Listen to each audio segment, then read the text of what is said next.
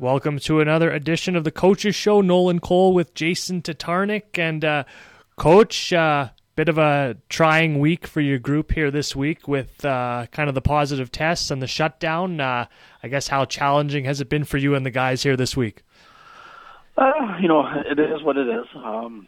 There's not much you can do about it. And, I wouldn't say it was too challenging. It just means we're going to have a pause, and the guys that were negative could continue in, the practice and get on the ice. And guys are slowly coming back, out of isolation, and we should be all cleared and ready to go for the games next week and going in Melfort.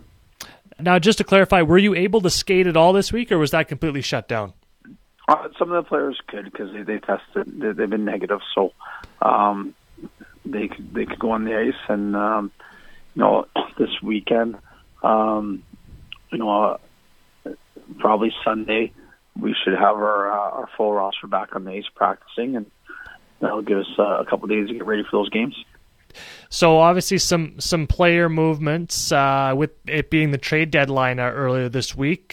First of all, let's start with Mitch Koner, because you brought him in last week. What can fans expect from him, and how do you see him fitting into your lineup? Yeah, he's a skilled player. He's got some speed. He can shoot a puck. If you put the puck on a stick around the net, odds are he'll put it in. He has some nice finish that way. And we just, he's played over 100 games in the Western Hockey League, so he's got some experience, and he's played junior at a high level, so we think he'll come in and be a guy that contributes for us. Now you move on from Prescott Senger, and he was a guy who I thought was fitting in nicely on that fourth line, but is what was behind that move? Is that kind of making room for Mitch, or why did you decide to move on from Prescott? No, not so much making room for Mitch, or just numbers game, and that brought us up to 15 forwards, and only 12 can play every night. So, Prescott had an opportunity to play with Kindersley and getting more games with them. There's no guarantee that he was going to line up for us every night. So, just give a player an opportunity for some more ice time and development. So, it's tough with 15 forwards. It'd be tough getting in the lineup as much as you would like. And then you bring in Damon Byers, a defenseman from Melfort. What do you like about him? He's a smooth skating defenseman. He can move the puck.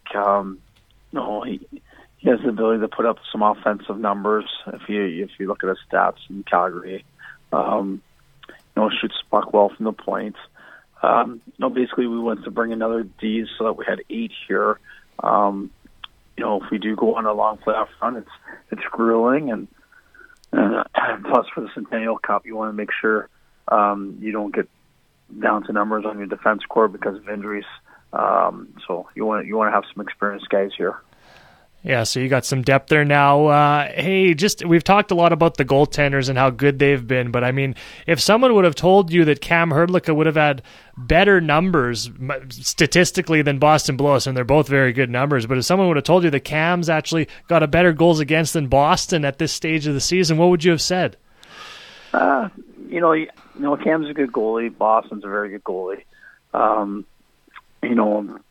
Boston's, he's faced the top teams in the league, so those numbers can be, I don't want to say they're skewed a bit, but, Cam's played against some good teams too, such as Melfort and Humboldt at the Showcase.